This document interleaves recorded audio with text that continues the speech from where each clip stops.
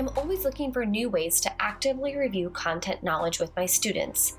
And I'll share with you today a favorite one of mine that I learned from another Teacher of the Year friend of mine at a PE conference. Welcome to the PE Express podcast.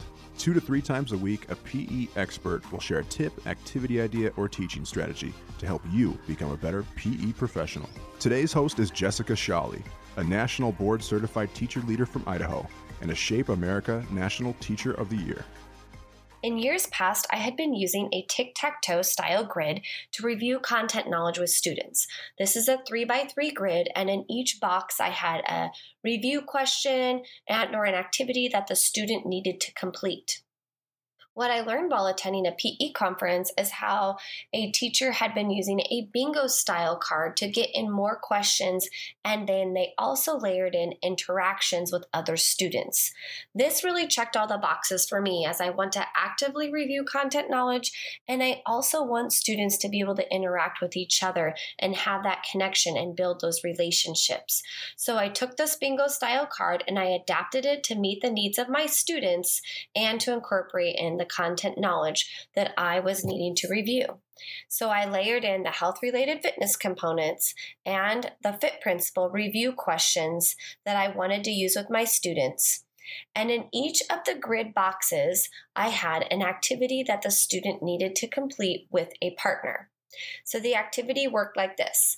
Each student would get their own bingo card, and they would pick a box.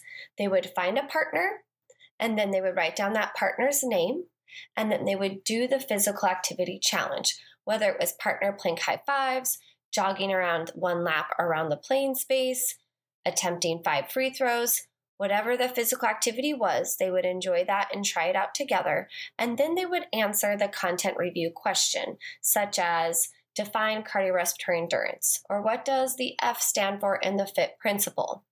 And then they write down their answer on their own activity card. They would then thank each other, and then they would go find a new partner. You could have a find a new partner location, such as in the center of your playing and activity space, so that they know where to go to find someone new, or they put their hands up as they look around and go to the center and then find someone new. All in all, this is a great activity. The students meet new people, they review names, they do partner challenges together, and then they try and answer review questions. Give the students enough time to work through that activity card, and then bring them together at the end to review that content knowledge. It's a really engaging activity. Again, you get to walk around, visit with students, see what they remember, encourage them to connect with each other. How do we ask for names again? How do we review names? How do we work together as a team? And it's a win-win for everybody. You can even see an example of this in the show notes or on the gophersport.com blog. Thanks for listening, everybody. Thanks for teaching, and I wish you a wonderful day.